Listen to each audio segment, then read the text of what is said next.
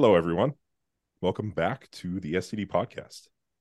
This week, we're going to do a dedicated Q&A episode because we often don't get to many questions. So we're just going to go straight into questions this episode, get them all answered, and do our thing. So let's start with Trevor and I got the least questions. So we're just going to go over ours real quick, and then we're going to go to Shimmy's. So, Yeah, Trevor. Mr. Instagram thing there got Yeah, right. flooded. Well, Trevor, it's Popular. because you have like 50 other questions that are not the podcast. People just ask them on there. Yeah, that is true. Yeah. So my first question was how to survive the last month of prep or hard diet or whatever. But I feel like this one's going to be pretty easy because we've talked about this many a times. Yeah, Yeah. I had a question like this, so I would like to answer, or I have something to say about it as well. I had a question, Mike. Dylan, why don't you lead us off? Because Okay. you're never the one to lead off. Why don't you Yeah, lead yeah. us off? So it was how to survive the last month of prep, right? Yeah. Okay. So yeah, well, how I basically deal with that. So you become like it becomes difficult to move and do just normal stuff. So I think it's really important to have a good kind of at least like morning and night routine to kind of get you going. So just habitual behaviors that you do. A lot of the time it's like steps or getting outside. Like I like to do steps early in the morning. So I'll just knock that out. But for me, especially because training is the thing that requires the most energy and is probably one of your most difficult tasks that you're going to do throughout the day. It's also, up in the priority hierarchy when you're really close to a show or you're, just very lean. So what I try to do is get to the gym as soon as possible. Try not to delay that. Now I know there's people with restrictions and things like that. So if you say get off work later in the evening, just getting straight to the gym, just trying not to delay that process. You're going to want to. You're going to get a feeling of like, if I wait, it might get better, which it often doesn't because you're just fatigued. And if anything, you're getting closer to the nighttime. You start getting more tired. You start being like, oh, I'll just do it in an hour, and eventually you just don't do it, right? So try to, whatever your situation is, either have you go to work, you go straight to the gym, or if you wake up in the morning and you go in the morning, go straight to the gym in the morning. Try not to delay that process, and just remember that it's likely if you wait, you're not going to feel better. You're just going to be more tired, more fatigued. So putting that off is probably not a good idea in most cases. And then someone asked me how I dealt with training recently in a prep scenario. And training is like there's only so much you can do as far as preparedness for hard training. And really in that scenario, it's just doing it. It's simply just putting your head down, looking at your logbook and saying, okay, I got to do this, and just focusing on the set ahead of you. It can be really easy to be like, okay, I have this whole workout. You're doing like 15, 20 sets. You're fucking exhausted to be like this. I can't do this right now. And you'll look at this task and it'll just kind of overwhelm you. So I just really try to just break it up and like, okay, just put what you have into this set right now, breathe, think about, your effort, think about your technique.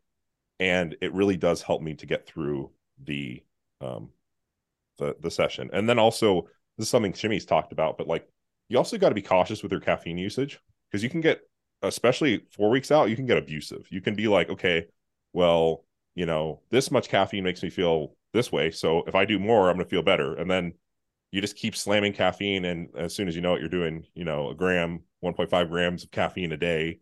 And you're not getting the effect you want out of it. And so now you're just anxious and fatigued, which is just like not a great combo. So really, I think just leaning into it and knowing that you're going to have to push through, it's going to be hard, but just getting to it and just doing it is the best advice I can give in that scenario. Sorry, I know I may have even given too much there, but that's how I feel about that. Oh, good. Trevor, if I could summarize what Dylan just said, Dylan, I'm not shitting on you at all, but this is But funny. It's like, yo, it's the last month of a diet. What's the best advice you could do? Dylan's advice, just do it. That's okay. yeah, I I mean, I don't mean, know. Like, There's do little it. tricks you can do to like make it feel like to make it better. Like, I mean, but those are all the stuff people know what to do. Like, you need to get enough sleep, right? You need to eat, be eating your macros and stuff like that. And maybe you guys have more like like little details, like little tricks and things you can do. Yeah. But yeah, I think that they're ultimately that's what it came down to for me, at least in my last prep, is it just was like I kind of have this thing where I try to like my brain, I mean, most people do, is like your brain wants to avoid hard things. And so you kind of have to lean into it, especially there, because there's no relief. There's like, like if you're like fatigued in the off season, it's like, yeah, you can go home and eat some food and take a nap. Like, but if you're fatigued and you're 4 weeks out from a show, it's like, yeah, you could take a nap, but you'll still be fatigued when you wake up, and you can only feel like shit. exactly, you can only eat your macros and you can't eat more. So I guess that's what it comes down to for me. But Trevor, you want to go next, or you want me to jump in? Go. So the first one I would say is minimize outside stress. So be selfish the last month.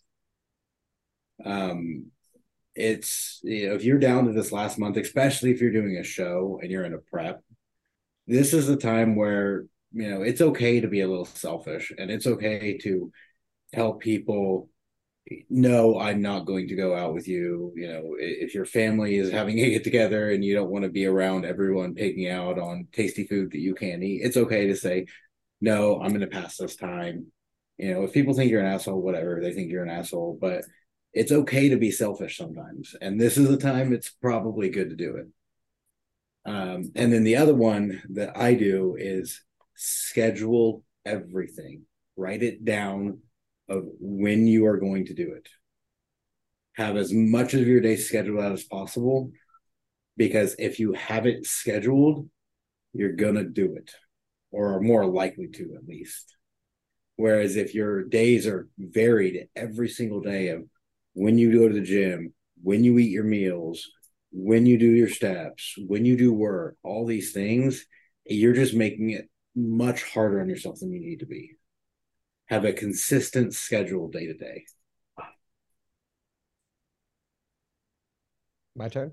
Your turn. Okay. I've got a lot. Of course you and do. I'm going to break it up. I'm going to break it up into three. There's a training component here. How do you handle your training in the last month? How should you handle your nutrition in your last month? And lifestyle. Really quick. Huh? Really quick. I just have to say, I cannot talk on training because my handling of training is not smart and not what I would recommend other people do. Because Shimmy knows exactly what I'd probably do. Fair enough. Fair enough. When it comes to lifestyle, I echo the sentiments of Trevor, but said in a probably more succinct way, just to be busy, be occupied, be busy, be occupied. I don't know if I would say so much as a scheduling, because your emotions are driven a lot higher in the last month of a diet. So you're probably more prone to anxiety. So being too regimented in your scheduling, if you miss something, it might mess with you mentally. So some people are like this, but being busy, not sitting home all the time, occupying your brain, maybe picking up a hobby, picking up books. And if you have a good social circle, lean on them, hang out with your friends, be around them. Even if you're not as fun as usual, it doesn't matter. They're still going to like take your mind off of things. Can I add something to that? Your friends go out to the bar and drink beers and eat chicken. As long as that's not it. That, and also you have friends that are that you feel, and this is like can be a whole nother argument, and sorry to interrupt you, Shimmy, but I just wanted to put this in there, is like people that you feel like that don't drain your energy, like people who you enjoy being around, who are positive. 100. Sure. Yeah. Those energy suckers, those blood suckers, cut them out for them.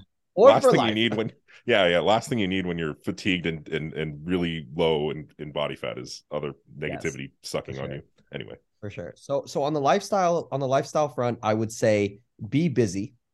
On the nutrition front, I've talked about this before. You may be hungry all the time, but everybody sort of has these windows where they are hungrier than others. Be mindful of that and try to bias as much of your food to the time where you are hungry. So if you're the kind of person that wakes up in the morning and you're not super hungry, don't put food there. If you're the kind of person that gets hungry midday or evening, look, we all know it's bad regardless, but still try to bias majority of your calories to the times that you are hungrier. It's going to be a little bit better.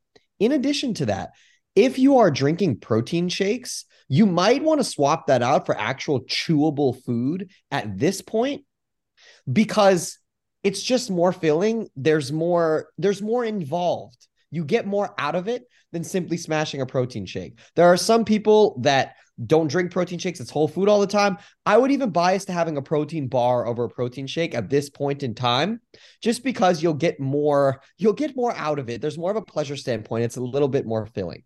Yeah. That's that. I want to add something to that real quick.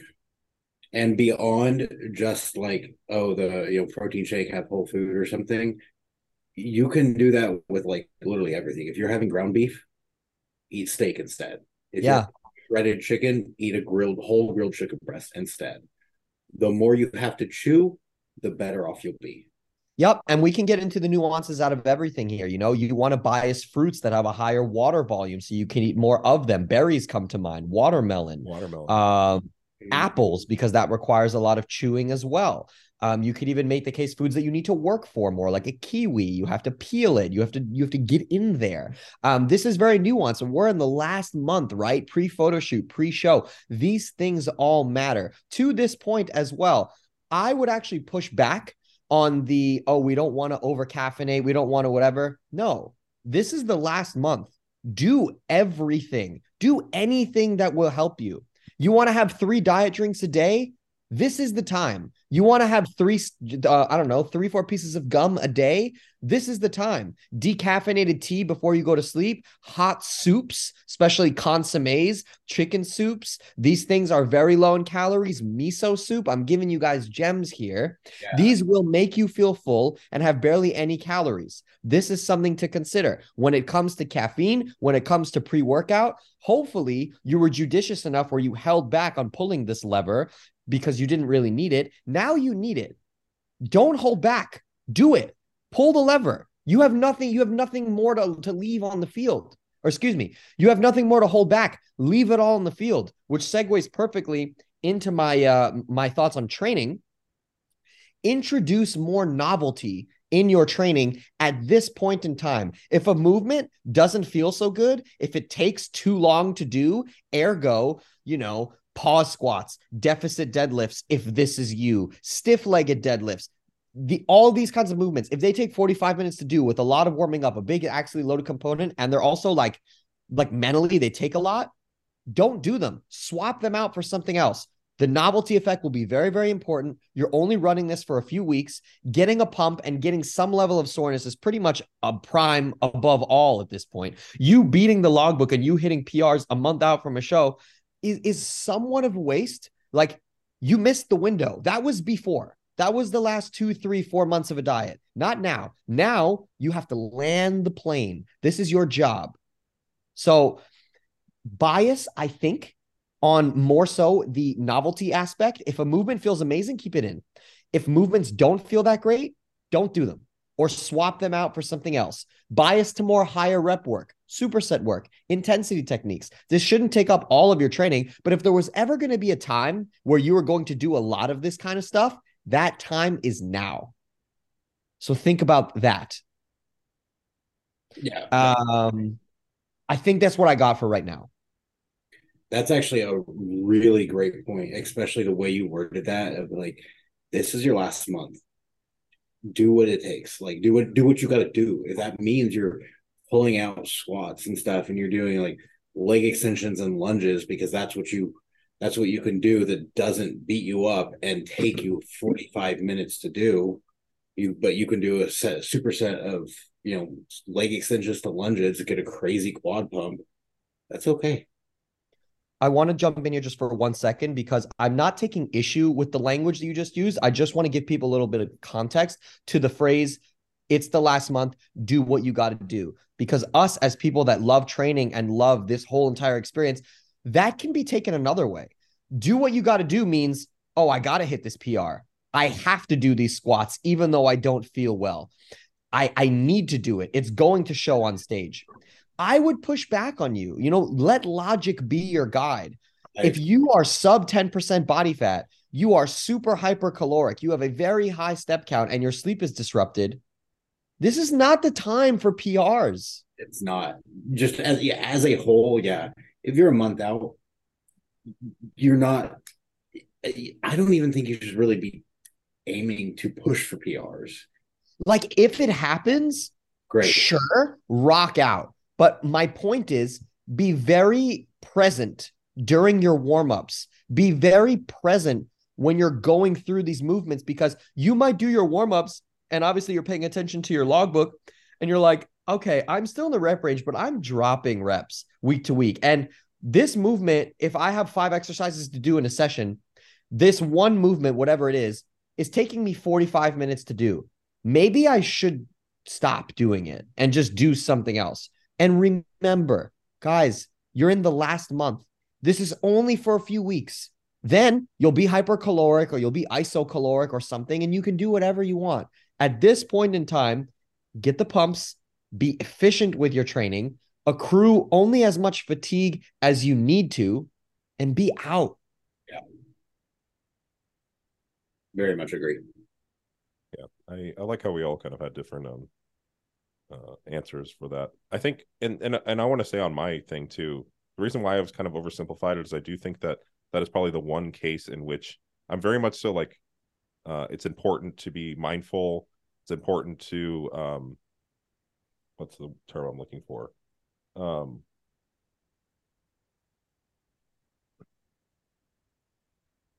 don't know. I guess I was just thinking that's the one scenario in which just doing it is the case. And I think that's kind of where you got to ultimately too, Shimmy.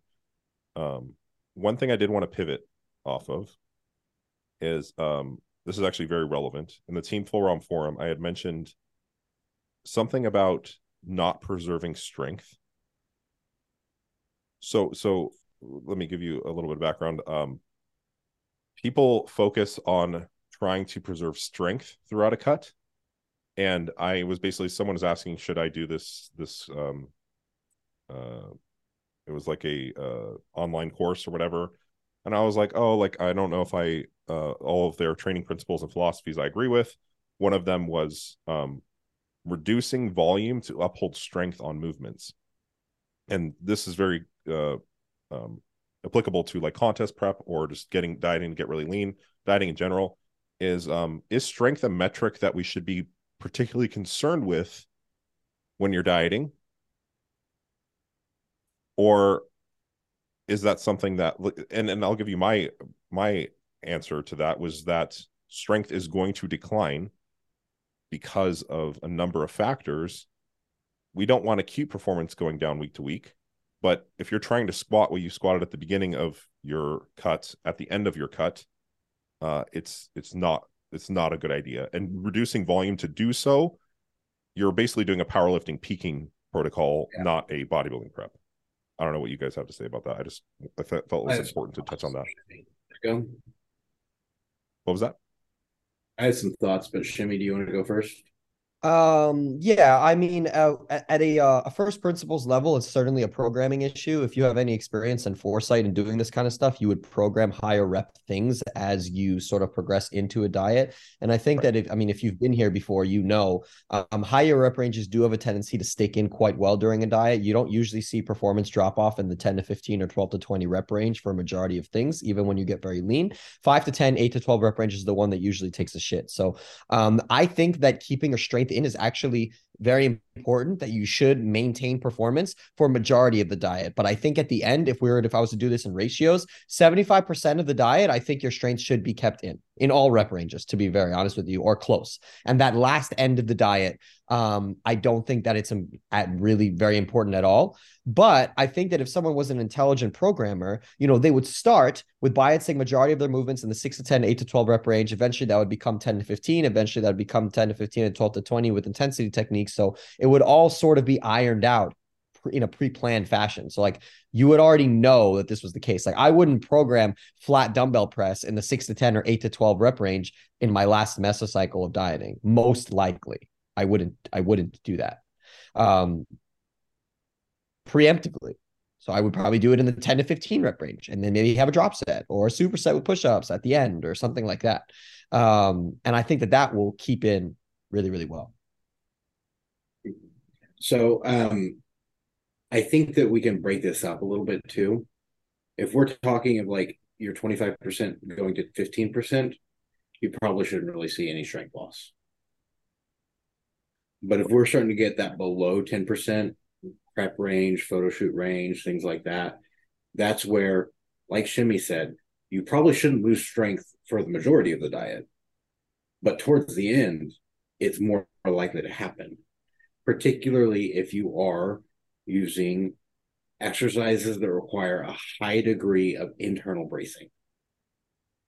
High axial loaded, axially fatiguing exercises, high axial load exercises that require a lot of internal bracing. You are a smaller person. You can create less of a brace at that point. Naturally, those are going to go down. If you're trying to squat for 5 to 8 reps when you're 4 weeks out from a show, you're going to be squatting less than you were, peak off season, 30, 40 pounds heavier. You're that much of a smaller person. Your core is smaller. Your trunk is smaller. So there's some of it goes, like Shimmy said, kind of into a programming aspect. Somebody that's smart with programming is going to likely know what kind of exercises you are most likely going to run into those issues in, and preemptively adjust the program to potentially remove them for at the period of time when you would likely see that strength loss, as well as adjusting the rep ranges. Because again, it's that lower rep range where you really need some oomph to produce the force. You're probably going to start losing that. But some of your ability to do higher reps, at least for a set or two, will maintain longer. And just remember that, when you put pen to paper on this, if your 10 rep max on something is, let's say, 365, but then you go to a set of 15 with 285, if you were to like map that out in percentages, they're relatively the same. Yeah. Relatively speaking, you're just expressing your strength in a different way. Yeah. But like it's relatively the same. So if you're squatting, let's say sets of 5 to 8 with 275 with a pause, and you go to the 10 to 15 range with a pause, and you're squatting 225, yes, you're squatting 20% less, but it's pretty much the same in terms of like relative effort or your 1RM percentage if you're going off of that. 1RM is going to be roughly the equivalent. Yeah. So, you can also think about it like that. And when you do think about it like that, then it doesn't mess with you at all, because it's pretty much like 6 of one, half a dozen. Yeah. Well, another way you can have it not mess with you is making those variations preemptively. So actually, if you're keeping a movement in, like, hey, let's like a great one is like a Smith incline, bump up the incline, implement a pause, squats. It's working really well. It's jiving with you. Smith squats is one that I kept in most of the time. I went from a regular Smith squat to a tempoed Smith squat to one with a pause, and then eventually rotated out. But like stuff like that, because you will, especially towards the end, you might lose your ability to express that strength, like Trevor mentioned. And one thing I wanted to say is, if you were to start to experience performance decline, it's an overall programming issue, is what you're saying, right? And one thing I want to say is that, so in this example of this person, he would essentially pull back sets. I just think that personally, I think there are other proxies we use to titrate volume. And like you mentioned, yeah, go ahead. I think so. One issue I have is when people are like, "Oh, I'm losing performance, I'm going to drop my volume." But again, if you look, they're only losing performance on one exercise. Right. And sometimes they're not even losing performance. They're still in the range, but they're 15 pounds lighter in body weight. Like, dude. Right. Like, you're not actually really losing performance. Yeah. Like, you need to look at it as a whole, not in a single isolation of a single exercise. Because it might be that for a number of various reasons, you have lost performance on that one exercise. But if everything else for that muscle group has maintained performance, you're not losing performance. Right. Yeah. Makes a lot of sense. To answer the question directly, though, of do I think about should we reduce volume to maintain strength? I don't think we should reduce volume, but we have to be more careful with volume. Yes. Because capacity less. That's what I was going to say, is be cautious about your progressions, right? Like when you might add 2 sets, maybe add 1. When you might add 10 pounds, maybe add 5, add a rep. You know what I mean? Be a little bit more cautious, because that's another way you could run into that issue, is if you're trying to make aggressive adjustments in volume via your, repetitions or through your sets, you're going to hit walls quicker. Yeah. I would actually go so far as to, especially when you're deep into a diet, you should really only raise volume when you're very clearly missing out. Like when the stimulus is like just very subpar. If you're getting really solid pumps and like pretty good fatigue in the muscle, why are we raising volume? And like, what would that be contrary to like massing?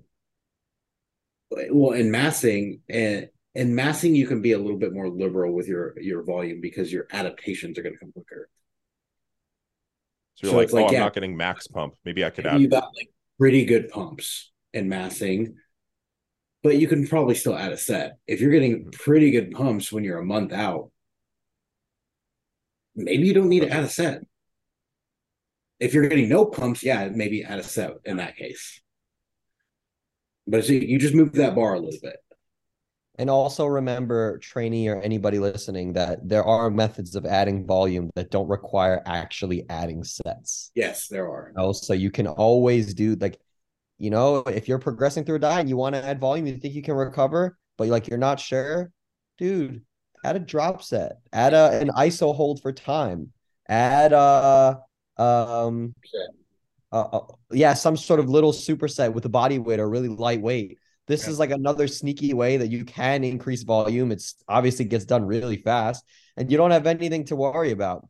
Going through the volume accumulation via straight set additions is cool in the beginning of a diet, but later on, most of your sets are probably going to end up being more static than you're used to, and you'll drive volume accumulations through the addition of intensity techniques. Hope that makes sense.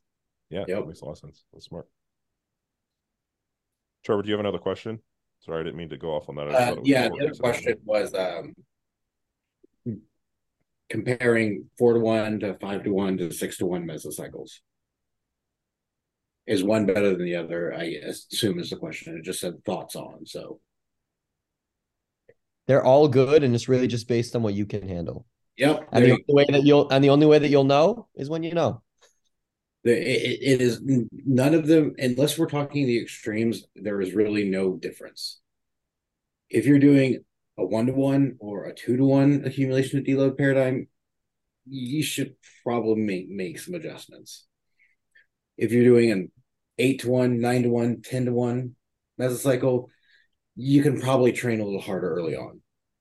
But that middle range, it's probably all about even. It's just what you can handle, and there's a lot of individual factors that's going to make up that variation. Yeah, I think you can, and there are special circumstances like you mentioned, like consolidating them to fit into a macro cycle or to meet some sort of deadline. But you're still sticking around that average, and in most cases, you're just auto-regulating. Yeah. I think, like okay, real quick, if someone was a beginner and they're just trying to figure out what their accumulation deload paradigm is, really quick, like, are they a beginner, full-on beginner? Like, sorry, maybe this is something I get a lot, is like maybe they're newer to this type of training, like deloading. They maybe have been training for a while, but like they've never like deloaded on a consistent basis, but they want to find out what their paradigm, because this is what someone will come to me and I'll be like, maybe they have a decent amount of muscle or maybe intermediate. How would we figure out accumulation to deload paradigm? Bullet notes. Just keep going until you can't progress. Yeah. Or in most cases, keep going until you have sleep disturbances, because that's, for most people, some sleep disturbances and excessive fatigue happen right before you actually progress. Yeah, I noticed desire to train starts to teeter. Desire to train, sleep disturbances, that excessive fatigue kind of falls on the desire to train, where you're just like, you're very listless. You just don't want to do anything and don't seem to care about anything. that's a good sign that, I should probably finish this week out and deload. And for most people, those things are going to happen before an actual like systemic decrease in performance.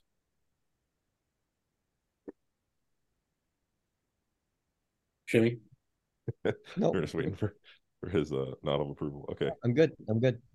cool. Let's see. Okay. Correlation between volume and DOMs was the question I got.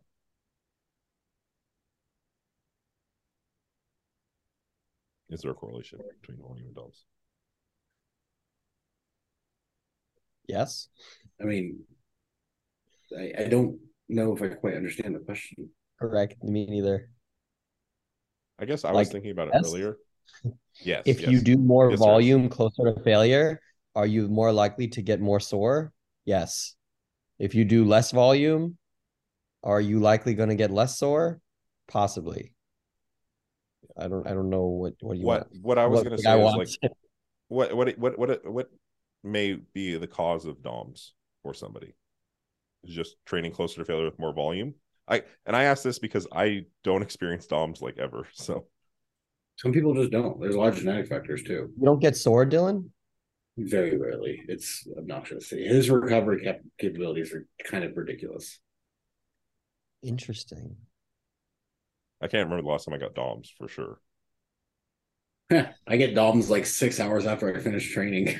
Yeah, Yeah, maybe I it's just get because I haven't sore in experienced it in a while. most of my body parts. I mean, now at the end, like I don't get as much soreness. I basically just get like tired, but Yeah. I still And get some soreness. and you tend to experience more of that towards the end of an accumulation closer to failure, your higher volumes. Is that somewhat safe to say, No, or no? No. no, I don't Uh, think that's the case. Because okay. remember, novelty is a thing. You're also Yes. resensitizing to volume in an acute sense from your deload. So I actually think that your soreness should be relatively similar throughout. And you're sort of like chasing the dragon, so to speak. Yeah. So like when you start a Yeah. mesocycle, you have a moderate level of soreness, but if you were to keep that volume and keep that effort, that soreness would abate. So you're actually just looking for that soreness or maybe for it to compound marginally. Um, but it's not like you're starting with just a little bit and then you're dying at the end. At least not for me. I don't think you Yeah. should ever be crippled sore. No. Effective programming does not mean you're crippled sore. Yeah. I've talked about this before. I think that we need to change the way we think about DOMs because some people, just largely in general, and for most people, there are a handful of muscle groups that rarely get sore. But what you will find is that they have general fatigue. And we use DOMs simply as a proxy of recovery of the muscle. Because we know as DOMs increases, your force production decreases. Well, it's the same thing if your delts like they never get sore. Okay. But when you go to reach to a high shelf, you're like, oh God, my arm feels heavy. It's still fatigue. Mm-hmm. It's still a proxy of recovery. So Yeah. I think that just using like we needed, I think a little different on like on how we describe DOMs or how people use DOMs. If you're constantly just tracing, feeling like your muscles got run over by a truck, I mean, shit, go get run over by a truck, and there you go. Yeah. Right. It's probably suboptimal if you're debilitatingly sore all Yeah. day. Yep. Quick injury question. Someone asked about a specific injury, which it's very difficult to give. So Dan, you said you didn't get questions. You did get questions. I got two. It's in my two questions. We both got I got two. I feel like we've taken a long time to answer two questions. Yes, we that's actually our have. stick. When do we It's not four take total. like? Yeah. And I had an important caveat. You had some important stuff to add in. Yeah. Anyway. Yeah, you're right. Okay, so it's about a specific injury. It's how to heal a groin strain. They want to do it ASAP, which I think already is kind of like, eh. But I think in general, how would you maybe approach just an injury or maybe even a groin strain specifically? Again, it's difficult to give specific recommendations for this person asking. Okay, But so you had a this is client that this this is happened to. under Yeah, so this is under the supposition that they've already gone to their doctor, they've already done PT. They said, all right, you're cleared, you're good, rehab it any way you want. Okay, we've established that. They've come to me, they've come to Trevor, they've come to Dylan, they say, help me. All right. First order of business, stop doing anything that bothers you. Second order of business, train everything else in your body hard to stimulate adequate blood flow. Third order of business, take the muscle group through a pain-free range of motion, whatever that looks like for you. Train it in the rep range that it doesn't bother you and that you can actually progress on, and stay completely in that rep range and progress. And then over time, over the course of likely months, that rep range will go from whatever, maybe the 20 to 30 or 20 to 25 rep range. And it will eventually walk down from the 25 to 30, the 20 to 25, the 15 to 20, the 10 to 15. And now look at that. We're back in the 10 to 15 rep range, training with decent range of motion, and you're probably all healed. And obviously, I just made that really simple. I mean, that's probably a multi-month process, but that's the way I would do it. One thing I want to add is just I literally had a client that had shoulder and knee surgery, and that's literally like the last 6 to 8 months of our programming has been walking through that progression. yeah. Yeah. One thing I want to add to that is just relative effort. You may train it a little bit further from failure for a period of time. Yeah, especially early on, that may be the case. Yes. Yes. Yes. It's the exact same thing I did with I don't know if you guys have seen Connor on my story recently. He's getting ready for a show, but he had 2 patella tears off the bone. And we did the exact same. And I started with occlusion-ish. Some of that I was throwing in there at the beginning, but then it was higher rep ranges further from failure, and then we walked him back, and then he was totally fine. So That's all it is. Just for shits and giggles, I'll give you guys the jujitsu method of dealing with injuries. Take a bunch of BPC and GH and ignore it. Yep. I think that's interestingly enough. And everybody who's listening, don't worry about it. I don't know what BPC is either. We had like a rash of injuries earlier this year, and like everyone's like, Trevor, where do I get BPC and GH? I'm like, how did I become the drug guy at the gym? It's funny. You just hand them out like goodie bags, BPC and GH. Yeah, right. As with your jujitsu membership comes with a kit of GH and a BPC. Yeah, we should sell BPC at the gym. I mean, shit. Make a lot of money. Right. Up at the front desk. Yeah. Cool. Shimmy, you had a lot of questions. What are some really good ones that you want to start with? We'll get to what is your best diet food, aka that fill you up? From J.I. Japiro. Shimmy, I've got a lot of cool things to say about this, and I'm going to give you ones that you may not have considered. So here we go. You are going to go on your cereal aisle, and you are going to go to the cereal bar section, and you are going to start looking at the macros of a lot of these cereal and fiber bars, because there are tons of bars made by Fiber One, Kellogg's, and Nature Valley. If you're in the US, if you're in Canada, you know them. If you're not in the US or Canada, I'm sorry, Google them, but you probably have versions for yourself. There are tons of little cereal bars, meal bars that are low in fat, low to moderate in carbs, and very high in fiber. These things are great, and they're not expensive either. They're cool to add to some of your meals. That's number one. Number two, hot soup. I mentioned it before. Specifically, soups that are broth-based and that are not cream-based. So tomato soup is cool. Chicken soup, miso soup, udon, and there are many others. Soups are great. Hot liquids in general. Decaffeinated tea before you go to sleep is a great one, especially if you're the kind of person that gets their last meal at 7:30 or 8 p.m., but you don't go to bed till 10 or 11 and you're still hungry. Having something like that, it will actually keep you fuller. And you may not have considered it. So decaffeinated tea, that's very important, especially as you progress into a diet, because you don't want to have any caffeine at all before you go to sleep, even if it's marginal, even if it's 30, 40 milligrams. Like, why roll the dice? Just don't. So there's that. You want to pick fruits that have a very high water content. I mentioned this earlier, because you can have a large bolus of them and they're not a lot of calories. So you might want to stay away from things like bananas. You might want to opt for things like berries and melons and watermelons and things like apples that also require a lot of chewing. This is a good idea. In addition, if you're the kind of person that struggles with hunger, stop drinking protein shakes, opt for whole food. This is another one to consider. I'm the kind of person where I like to drink 1 to 2 protein shakes a day, pretty much every day. As I progress in a diet, those protein shakes become protein bars. And sometimes those protein bars just become regular whole food meals of beef, chicken, and fish. And it just makes things a little bit easier.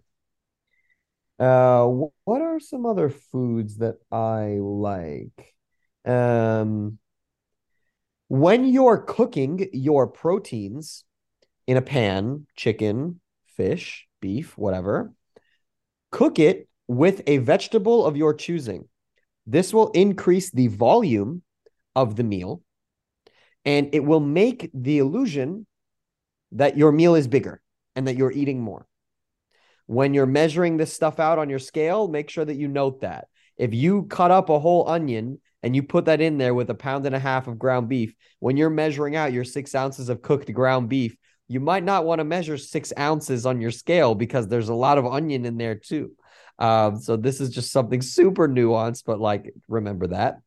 Baked beans are a renaissance food for me during this diet. Growing up, I thought baked beans were fine. I don't eat pork, so I buy the vegetarian one from Bush's. If anybody here's in America, you're curious, Bush's baked beans. They have 2 different kinds. They have a vegetarian one that's called vegetarian and one that's like hickory smoked that's also vegetarian. What's up, Half Dr. a Pepper? cup. What? Jorge and I found Dr. Pepper when we were in Vegas and we tried it. It's Dr. Pepper baked beans.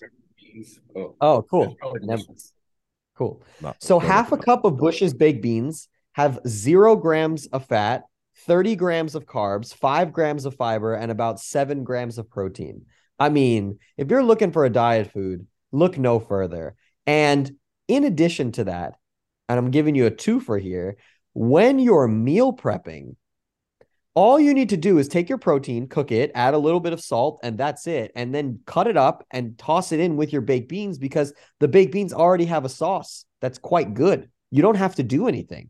You just mix it all together and it tastes good, like objectively good, not bodybuilder good, actually good. So baked beans, total hack, total hack. And then the usual suspects, potatoes, oatmeal, yogurt. This is great. And that's all I got, but that's a lot. All right, I have a few. So I'm going to speak to all the former fatties here. Yeah, yeah, that's not me, guys. Obviously, any former fatty that's like Shimmy's telling you, like, yeah, eat cereal bars when you're dieting. You're like, are you a fucking idiot? I'm gonna eat the whole box. Shut up. Popcorn. The low fat microwave ones, or just get an air popper and pop your own. You can, like, 2 servings of popcorn is like 160 calories, and that's a gigantic bowl full. That's going to take you 20 minutes to sit and eat. Amazing diet food. Like, underrated. I don't know why more people don't do it. Bodybuilders that don't do it are stupid. It's because you have to really search out the low fat option. It's not that easy to find. Not if you get an air popper. You can get an air popper for $20 on Amazon. You can just buy kernels at any store. Yeah, but like now this is a whole other step. Like, you're not only are you telling me this food that I need to find, now you're telling me that I need to buy a very specific contraption for this. Do when they're dieting, but spending $20 on an air popper is not that bad. I bought an ice cream maker, Shimmy. That's the next thing I was going to say. Buy you a Ninja Creamy. Oh, and then you can make any of your protein shakes into pints of ice cream. So again, this I've never tried this. It's amazing. You can make it. You basically 200 calories for a pint of ice cream that takes you 15 minutes to eat. It's incredible. You can turn any, like, where you have a protein shake, you make an ice cream instead. Way more filling, way more satisfying. It's going to keep you fuller longer, and it's going to give you something to do. versus you down a shake in 5 seconds. Eating ice cream is going to take you some time. When you're dieting and when you're hungry, that cannot be understated. So those are my former fatty options. Yes, I'm with the Ninja The Cream. rest I can agree with you. I told a few clients about that. Question. Yeah, go ahead. And cereal, bran flakes. The shit's got like 12 grams of fiber per serving, and you eat it dry. Do not put milk in it. It's not going to be the best thing, but it's going to give you something crunchy to eat, and it's going to have a shit ton of fiber.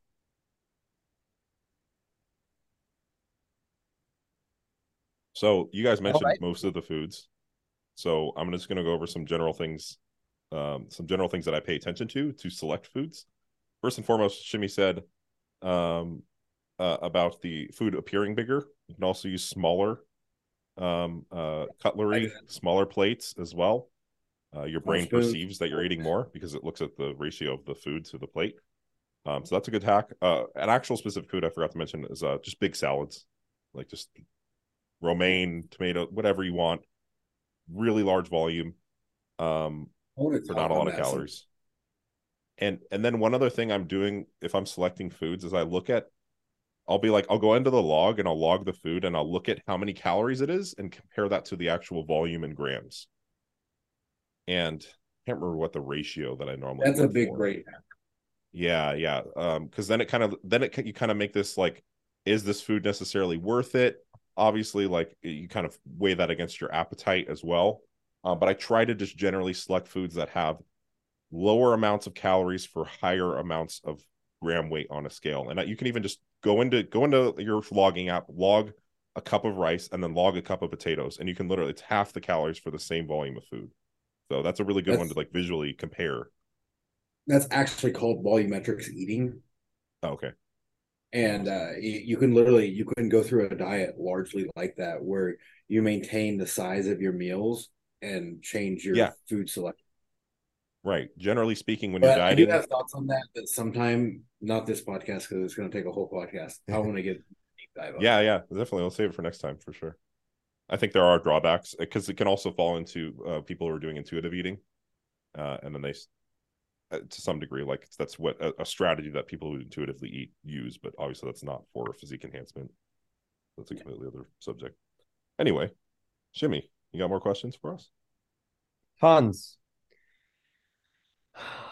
Is getting a pump essential? Honestly, at this point, yes, it is. Agreed. And besides that, you know what Arnold said. Yes, I know what he said. And so do you, listener. You do? Yes. Classic. Get this one all the time. Does the deadlift count towards weekly set count for the back? Or no stretch contraction, no count? No woman, no cry. I'm disregarding the last part because it doesn't make any goddamn sense. So does the deadlift count towards weekly set count for the back? It can. It really is dependent upon the soreness that you personally derive. If your glutes get fucked up, glutes. If your lower back gets fucked up, yes. If your upper back gets fucked up, yes. It's different strokes for different folks on this one. Two things. One, understand that volume counting is largely something we do arbitrarily. There's 1,000 different ways we could track volume and count set volume. Ultimately, the stimulus that you're getting is what you should use as your guiding post. So exactly like Shimmy said, what gets fucked up, that's what you track it to. Two, have either of you ever gotten sore rear delts from doing deadlifts? Yep. It's like the most sore my rear delts ever get. Yep, it's definitely happened. The more narrow of a grip that I take, the more my upper back generally gets disrupted in all. Not even like upper back as a whole, but like rear delts in particular, like crippled sore. No, not crippled, but sore, yes. Like literally it affects my rowing just to hear because my rear delts will cramp. No, that I've not experienced. It's weird. It's weird. I know. I don't know if my rear delts have ever gotten sore. Yeah. Okay. Yeah, go ahead. Okay. So I'm gonna say it the way they did, and then I'll rephrase it to normal language. Bigger athletes, more training years. Mesocycle should be shorter. That's all they said. So, said differently, if you are does the bigger you are and the more training experience you have dictate the length of your mesocycle? And in some parts, yes, in other parts, not so much. So if you're a bigger person, you get disrupted from more. Yes, that's definitely a thing. However, you can, of course, arbitrarily extend mesocycles however you want to. So, typically, though, most people fall in that 4 to 6 to 1 accumulation, and that's what we pretty much all recommend. Yeah. I will say you via autoregulation, you may end up with a shorter accumulation phase just due to the fact that your window of effective volume does condense as you become more experienced. So you may end up you can extend that out and it's going to be less aggressive progressions, but it's going to likely condense and you can only get away with effective training for shorter periods of time. Yeah. There's So other reasons that affect that too. I very specifically plan for it. I cannot go past a 4 to 1. Interesting. Anymore, a 5 to 1. I may get one fresh off like an active rest, but that's about it. Or like if I take a maintenance phase, I may get one, but after that, 4 to 1 is all I can handle. I just get too fucked up. That's largely how you should do it. But I will say, most of the time, you will find that bigger and specifically stronger people will accumulate fatigue faster than smaller, weaker people. Yeah. I got another good question here. When ending a mini cut, should one maintain first at new maintenance or just start bulking as soon as possible? This is a good one, but I still think there's a very specific answer to it. Please. You Dylan? should maintain your new body weight and your deload from the mini cut. And then you should probably get back to massing. Especially if that's what you were massing and you mini cutted to continue to potentiate the mass. Just get back to massing. Right. Yeah. Remember why you did a mini cut, right? You did a mini cut to potentiate further massing, not to get lean and hang out there, right? So if you want it to get lean, then you need a conventional cut.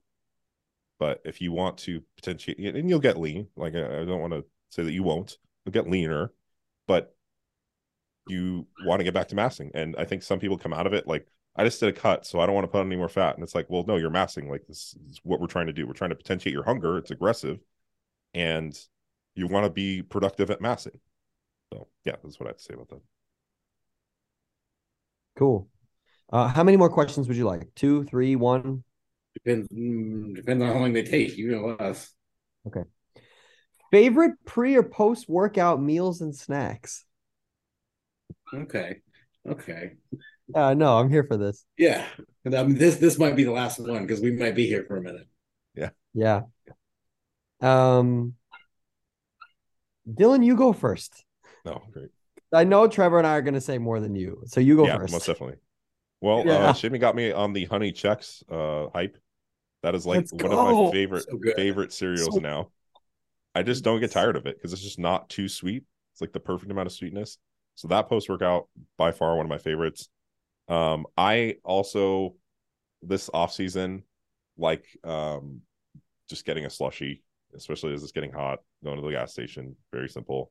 And I like candy. So any sour candy, it's my shit. That's pretty much it for me. Although I have to be careful. Like, I can only buy the amount I'm going to eat because if there's any other hanging out in my house, I will eat it. So I get a family size bag, I will eat the family size bag. So I have to be like cautious about buying individual size snacks. That's funny. Trevor, what about you? Yeah, so Shimmy also got me on the honey nut checks. That stuff is potentially the best massing cereal ever because it really, like, everyone's like, oh yeah, fruity pebbles, cocoa pebbles, all this stuff, and like you at some point you're like, I can't eat any more sugar. Yeah. But the honey nut checks are just right. We're like, this is good, but it's not making me gag because it's so sweet. Anybody listening to this podcast, if you have honey checks, you do it and you post about it and you tag me in it. Okay. Yeah. Done. We've said it. So those are amazing. Bagels. Bagels and jam have been my go-to post-workout lately. Um, Either cinnamon raisin or just plain, toast them, put some strawberry, peach preserve, orange marmalade, something on there. Amazing. It is easily become one of my favorite things. Pre-workout, I actually like oats that mix a little cocoa powder in there and a little bit of instant coffee. Okay. Coffee Yeah. flavored. Okay. Get a little caffeine Like going. it. Wasn't expecting that. It's delicious. That is like my go-to pre-workout. I want to try that. I like that. It's That's really cool. good. Yeah. I forgot one. Those are probably my go-tos. The one thing I've been doing recently is homemade bread. That is, if you're having trouble at all, fresh bread is like I could literally eat a whole loaf. So that is that's fresh bread. There's nothing like it. Mm-hmm. So, if I had it my way, I would train first thing in the morning. So I actually don't have a pre-workout meal. I have 2 scoops of dimetized ISO 100 hydrolyzed whey with my creatine, and then I have anywhere from 20 to 40 grams of carbs in the form of Gatorade while I train. In a perfect world, this is all I would have pre-workout. That does me right. It's good enough for me. So I sort of dropped the ball in the favorite pre-workout department. If I had to choose something, it would be a very lame answer. I would just say I like a serving of fruit before I train. That's it. Serving of fruit and a protein shake or a protein bar, that's good enough for me. 100% with you. I'm with you. Okay. Now, in the post-workout sphere, I'm here for kids cereal for some time. Now, honey checks are great. I've got another one for my 2 co-hosts tonight and anybody else listening. And I've mentioned it before. Honey O's are the best cereal of life that exists. Actually order those because they are not at the Walmart. So Honey O's are God tier, Super Saiyan Blue, Men in Black 3, Rush Hour 4, whatever you want to call it. This is that. Honey O's are the shiznit, not Popeyes, Honey O's. Kids cereal post-workout's great. Chocolate milk post-workout is great. But really, I'll tell you, my favorite thing to do post-workout is, as long as it's tracked, I fit in whatever junk food I want. Yeah. So as long as it's tracked, I'll have cookies. I would have a brownie. I would have croissants and jam. As long as it's tracked. And obviously, like, if we're talking about post-workout meals, like, we're talking about massing, because dieting, no, with maintenance, who cares? So, like, when you're in mass mode, you can eat pretty much whatever you want. So if I'm going to have any junk food, I am going to bias it to my post-workout time, where in theory, we don't know, in theory, you're a bit more efficient. Your muscles might suck up the nutrients just a little bit more and bias it to fat just a little bit less.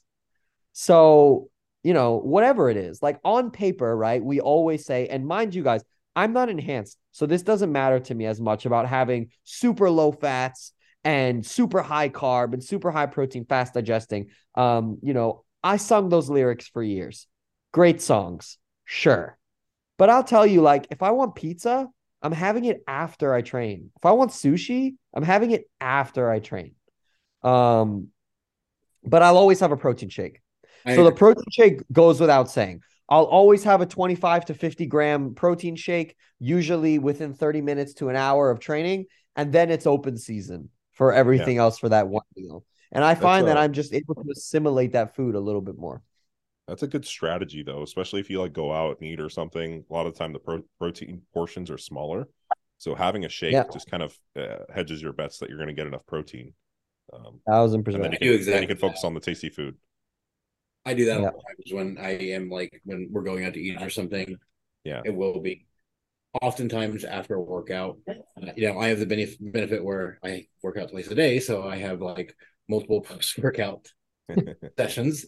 But I do agree that that is a great time to do it because, like you said, in theory, yeah, you're going to have a little bit more nutrient sensitivity in the muscle cell potentially. And you know what? If you're going to eat it anyway, you might as well hedge your bets 100%. because you're going to Um, eat it anyway. and I will say, if you're training twice a day, it may be a little bit more important for that first post workout just to um, replenish Be for lower fat. the evening session. Yeah. But the But evening session, I like what Shimmy said earlier about um, adjusting. This is kind of backtracking a little bit. Adjusting your nutrients based on hunger during a diet. This is going in between fasting and dieting, but adjusting it based on hunger during a diet, because I feel like the post workout is adherence is probably more important in the diet than the post workout anabolic window. So I would generally worry more about like how can I adjust my macros that I'm getting multiple protein feedings and I am, will help me to be the most adherent. And then I'll maybe put some carbs or something around the workout. But yeah, I just wanted to throw that in there. I want to add something on top of that that's really quick. That's going to sound at face value blasphemous to anyone that's like a nutrient timing zealot, but it's okay. Hear me out. When you train, especially when you're dieting, chances are you had caffeine. This numbs your appetite. You may or may not have had carbs while you're training. That numbs your appetite. Training in itself, for many people, myself included, has a hunger numbing effect. When you're done training, if you're not hungry, don't eat yet. Wait. Wait until you are hungry. Even if it's an hour or an hour and a half where you could just drink water and you're just, you know what I mean? You just feel good because you're still off of your caffeine buzz. Like, do that. And then your hunger will hit, but you've already bought yourself so much time. So you're likely going to have a decent sized meal, even if you're deep into a diet. This is not advice that you'd hear that a lot of people would tell you, but if you think about it logically, it's a good idea. I have one Yeah. caveat to that. Oh, good. I do that, except I do have a shake after I work out about 30 minutes later, because especially for legs and especially in the summer, training will oftentimes blunt my appetite for hours. Yeah. So I at least have a shake after training, but then I generally don't eat again for another 4 or 5 hours because they're like that, especially when I'm training like legs or back Yeah. in the heat. It just completely decimates my hunger. Yeah. Yeah. One thing to put numbers on it too, for what Shimmy had said, I think for beginners, some of the numbers for muscle protein synthesis being elevated post workout, this is what the anabolic window is to some degree, is like 72 hours. Yeah. So Yeah. yeah, and then like for advanced people, it condenses a little bit, 4 to 6 still though. So it's like, yeah, it's even when you're advanced, it's yeah, still it's not 30 minutes in most cases, not an hour. So don't freak out like I used to if you can't eat immediately after you train. your whole workout was wasted, Dylan. Exactly. So the stress that caused me at one point was insane. And I want to, I'll circle back to what I was saying about, having some fun food or some junk food after you're done working out. I mean, look, from a bro standpoint, I mean, what is more pleasurable in this game than like having a hard workout, killing yourself, and then having like an amazing meal afterwards? Like, this is part of the thing. Oh, You know what I 100%. mean? Like, So Bodybuilding culture 101. yeah, like if you go and you have your hard ass workout, you're like, no, I need to go have like my I don't know, my sugar powder and then my protein shake. Like, man, you can, sure you can, but I think there's like more life quality that you're missing out on. So we used to go to Denny's, and Denny's sadly has gotten rid of this, but they Pancakes? had all you can eat pancakes for Yep. $4. Yeah, I mean, right? R.I.P. John Meadows. Like that's the thing. It's I part went. of the I did thing. that as a programming. Oh, sorry, go ahead, Trevor. Most I ever ate was 26 pancakes. Jesus Christ. Wow. Yeah, I did that. It's funny because I worked with a guy under John Meadows, and the way he had me load one time was with pancakes. Yeah, All you can eat pancakes at is Denny's. That's what it was. yeah. That's funny. Thing is with me, man, I'm not a pancakes guy. I like French toast, and French toast is high fat, so like it doesn't work. Well, I mean, macro friendly French toast at home, I guess, is not made for you, but I don't do that. you don't? I'm super so and maybe we'll close with this. I don't know.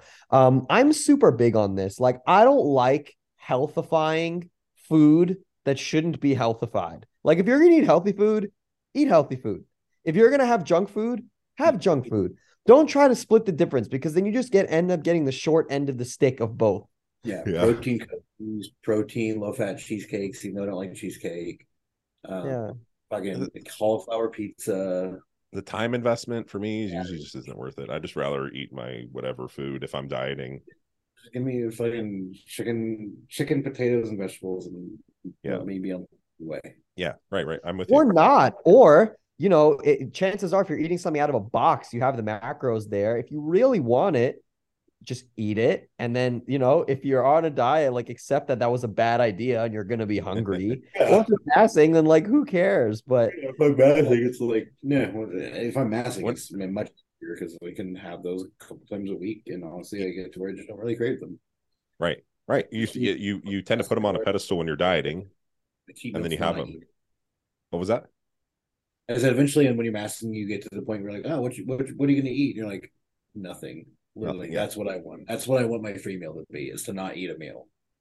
Yeah, 100%. We tend to like put the super tasty foods on a pedestal when we're dieting, and then you're masking, you realize like, oh, it wasn't as good as I imagined it to be. So it's a good isn't opportunity to that be life, like, yeah, huh? Isn't that just like all of life? yeah, exactly. But Dylan, has Tan been sending you food porn Oh yes, constantly? 100%. Okay, He sent yeah. me food So porn from like here in Arizona. He's like, I'm coming out to eat food. I'm like, yeah, let's do he it. told me he's like, should I go out to Arizona post show to go to Dylan's seminar so I can go eat food out there?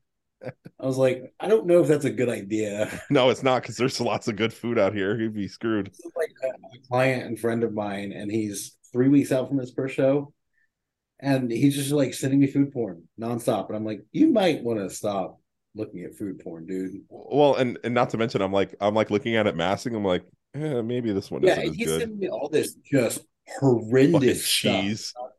He's like, I'm gonna eat this, and I'm like, that is the most disgusting thing I've ever seen. Why are you sending this to me? And I was like, I don't know, it looks Yeah, good. You're just dieted out of your mind. You don't count right now. Mm. wait. Is there a level of cheese that is gross? Because I think there is personally. I think there is. My wife doesn't. So I'm not the right person to ask because I'm not a big cheese person in Oh, general. okay. I'm not Yeah, I'm either. not. I do like some cheese here and there, but like when Like, someone's like pouring cheese onto a burger, I'm like, I misbehave. So I don't put cheese on a burger ever. Interesting. I'm a purist. I don't do that. And when it comes to cheeses, it's really the Italian cheeses. So mozzarella, Parmesan, man, um, that's the uh, only cheese I like. mozzarella parm, yeah, burrata, of course. Yeah. Feta cheese is fine in the right I like context. a bit of cheese on a salad, Yeah. a little bit of fruit. Yeah, that Feta might cheese be. I is mean, these are like the top ones that come to mind the for me. macros on parm and feta, if I'm not mistaken, are pretty good, They're not awful. right? They're They're not lower awful. fat, higher protein than other cheeses. Yeah, Harder cheeses generally are. yeah. Yeah, I agree with Shimmy. Italian cheese guy. I don't really put like I'll eat a cheeseburger, but if I'm ordering one or making one, I'm not going to put cheese on it. Let me ask you guys, what's your stance on hot dogs? You like them? I love. Let's go. Let's go. Fuck all of this. Let's go. Okay, if you eat boiled hot dogs and think they're good, your food opinions are officially invalid. Hot Generally, dogs boiled are meats. grilled. They get a little scorch going on them, get some burn marks on them, get a little crispy outer layer. That is how you eat a hot dog. Or you'll bake it in the oven, right? Or no? The same thing. Yeah, you bake in the oven so it gets kind of a Yeah, crispy inner skin going. Anything where you get some char on it. You ever had a low fat hot dog? Are they good? bad. I've never had them, but I know they make them. They're not bad. Yeah, I think if you were dieting, I know you guys have probably done this before, but like the some of like the apple sausages and stuff can be a little more macro friendly. Not, I know this is not hot dogs, but I've had like straight up low fat hot dogs though. They were like 2 grams of fat per hot dog with like 9 grams of protein. Not bad. Let me ask you this: what are your toppings on said hot dog? This is it. This is what separates the men from the boys. Okay, if I were to just hot dog like all out, I'm having spicy pickle relish, Okay. stone ground mustard. Hold on. I have the specific topping. Like it's not just Dylan, mustard. give us yours while we're waiting for Trevor. Oh, I'm basic. Ketchup, mustard, relish, maybe some onions. What kind of mustard? I mean, I like stone ground mustard. I would go with any mustard that's available. I'm not like picky at all. I'm lame. Okay, fine. Dylan, I mean Trevor, let's go. Okay. Spicy relish, stone ground mustard, sauteed or grilled onions. Hi, man. Honestly, I'd probably be fine with that. Maybe some pickled jalapenos. You didn't say ketchup and mustard. Or you didn't I'm say not going to ketchup? have ketchup on it. Oh, Stone ground mustard. okay. Here's mine. Ketchup, the basic mustard, like the regular yellow mustard. This is one of the only times that I like this, like prefer this kind, just basic barbecue at someone's house mustard. Sweet relish, fried onions, sauerkraut. Sauerkraut. I've done that recently. That was really good. You're right. Yeah. And then I want to sprinkle my own cayenne pepper on the top. Oh, that's pretty good. Bring your seasoning to the cookout. I would. So I would. I do love a good chili dog. I don't really like. I was going to ask you about that. So I want to just before we get in this, I want to tell you one of my OG fat ass stories of the meals I would eat. So I would take frozen Tombstone pizzas, like a pepperoni pizza, slice hot dogs up on it to top it with a can of chili, and then cheese on top of that. Who gave you this idea? My dad. Does your dad still do this? Occasionally. Is he very fat? My dad is like 140 pounds. I love that it. Sucks. That doesn't make sense. Yeah, I know. Both my parents are pretty skinny. Yeah, that sounds revolting. Yeah, I was a fat ass, but I would eat that at least once a week because I would eat at least 5 times a week. Wow. But my go-to dinner was a frozen pizza. And then I would always have dessert of either a pint of ice cream or about a fourth of a cake. What kind of cake? On that. Generally, like just chocolate, triple chocolate cake or something from Walmart. All right, so I'm gonna give another one out there. This doesn't really, I don't even know why I'm giving this recommendation, but Pepperidge Farm cakes in the freezer are very underrated. Very. Oh, never had them. Oh, I don't know if I should tell you to have it or not, but they're very good. Yeah, I'm gonna go and get it and have like a fourth of it right now. Yeah, I mean they're very good and they go in the freezer, so they're not gonna go bad. I'm gonna have to try that. What's the best frozen pizza? I don't do frozen pizza, so pizza. I think the best frozen pizza is called Fresca. Fresca. I had DiGiorno the other night and I thought it was pretty good, but DiGiorno's is disgusting. Really? Come on, Dan. Come on. Bro, they had like the thick crust on it. It was good. Guys, everyone tuning in here, like, yo, Dylan needs money. Dylan needs more clients. Let him coach you so he doesn't have to eat DiGiorno frozen pizzas. Like, this is an abomination. Come on, man. My girlfriend buys them, in my defense. She buys them and I eat. Bottom tier frozen pizza. Okay. Like, hard, like, get Walmart brand frozen pizza. It's 1,000 times better than DiGiorno. Really? Wow. Yes. I would have not expected that. Dylan, I think for your next YouTube video, which you haven't done in a little while, I think you should just buy all the frozen pizzas in your grocery store and just like video yourself tasting them all. That would probably do very well. I'll do that. I'm gonna write that down. Yeah, I think that's something that you should do. Or not Well, all of them, but buy like 5. yeah, well, the reason why that's my reference for good pizzas. I don't eat pizza ever, so I know we've had this conversation, and I still think you're weird. You are but weird. Why don't you I've eat had pizza? I've had Costco pizza. I've had a little bit this offseason. I've had Costco pizza and I've had DiGiorno. I'm That's it. proud of you. The last time I talked to Dylan about this, he's like, "Oh yeah, I hadn't eaten pizza in like 3 years." Trevor changed my Pizza's mind and I had life. some pizza. Good. Pizza is life, Dylan. You need to get some I'm pizza. glad I had a positive effect on your life, Dylan. I really am. Thank you. Yeah, Dylan, you need to start having pizza in your post-workout meal. It's very important. Fresca. Fresca. Okay, so I'm adding Fresca. If you guys have other pizza recommendations for me to try to pick up for this video, I will. All right. Well, now Send that them my this way. podcast is dissolved into us bullshitting, Yeah. Yeah, You that's guys all got good. enough information already, all right? Let us just live our lives. Well, hey, this is very valuable information. Okay, as you can see, I'm well, very people need to uncultured. know what kind of frozen pizzas they need to buy 1,000%. and how to eat their hot dogs. 1,000%. Yeah. Yeah. Slotted for next Yeah. time. And again, if you eat boiled hot dogs, just your food recommendations do not count. So if you're going to give us food recommendations, you better let us know if you eat boiled hot dogs first. I got to Okay, know if I can what trust you. I this just popped in my head. Um, just one last question, Trevor. What's the whitest food that you eat? Jimmy, maybe if you have some really white food you eat, but Whitest food I eat? okay, I'll give you mine. Whitest? Like in Ethnicity, Yeah, like give me yours. I don't even know what you mean. I didn't know this was a thing, and then I realized it was a thing. I used to eat peas and mayo. Apparently, it's a white food. That's disgusting. Yeah, I used to love that shit. By the way, wait, I lost you guys. What is your deal? The whitest food I eat. Wonder Bread garlic toast. Oh, that is the shit. That is the shit. I used Very to do that white. all the time. I would do mayo and like garlic salt, and then put it in like the oven or the toaster oven. I don't know the whitest food that I eat. Matzo ball soup? I don't know. Shimmy is too uppity for that shit. I'm definitely too uppity for that. Definitely. Yeah. Foodie. I'm not gonna let that peasant food touch me. Well, 100%. Fried it's spam.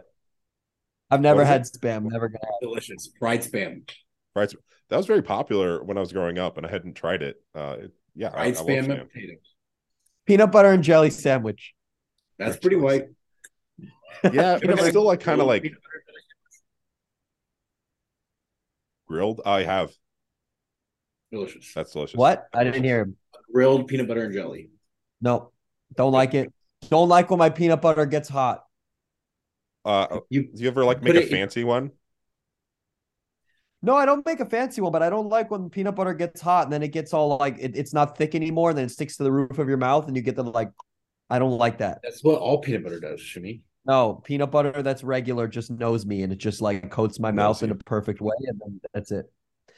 Peanut butter is my favorite food. So, and peanut butter and jelly sandwich is one of my favorite things ever. You take Okay. 2 tablespoons of peanut butter because that's what a serving is. You go 1 to 1.5 tablespoons of either strawberry jelly, raspberry jelly, fig jam, or apple jelly. I don't do grape because I don't do white people food.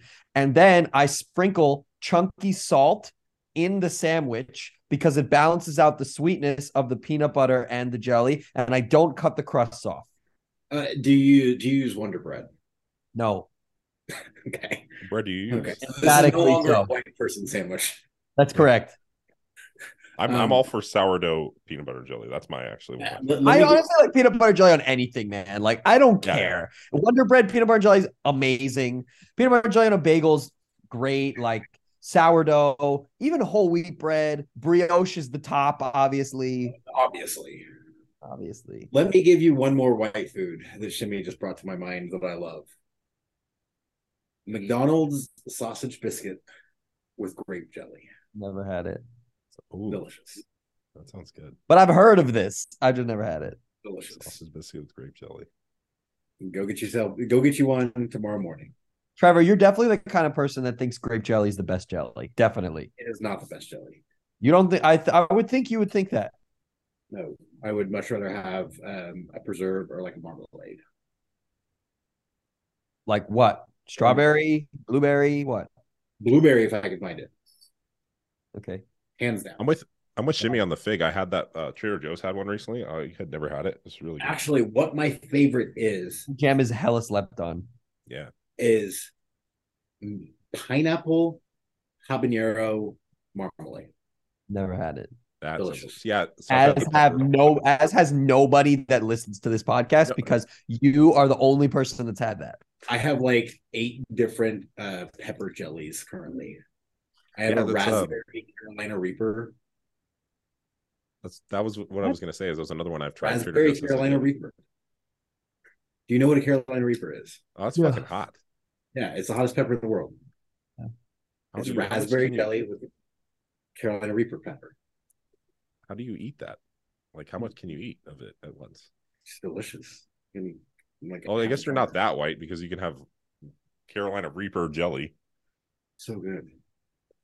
All right. Anyway, this has gone off a way long food tangent. Slotted for next podcast. I did want to talk. I've heard some people talk about intensity techniques not being suboptimal. I want to just touch on that.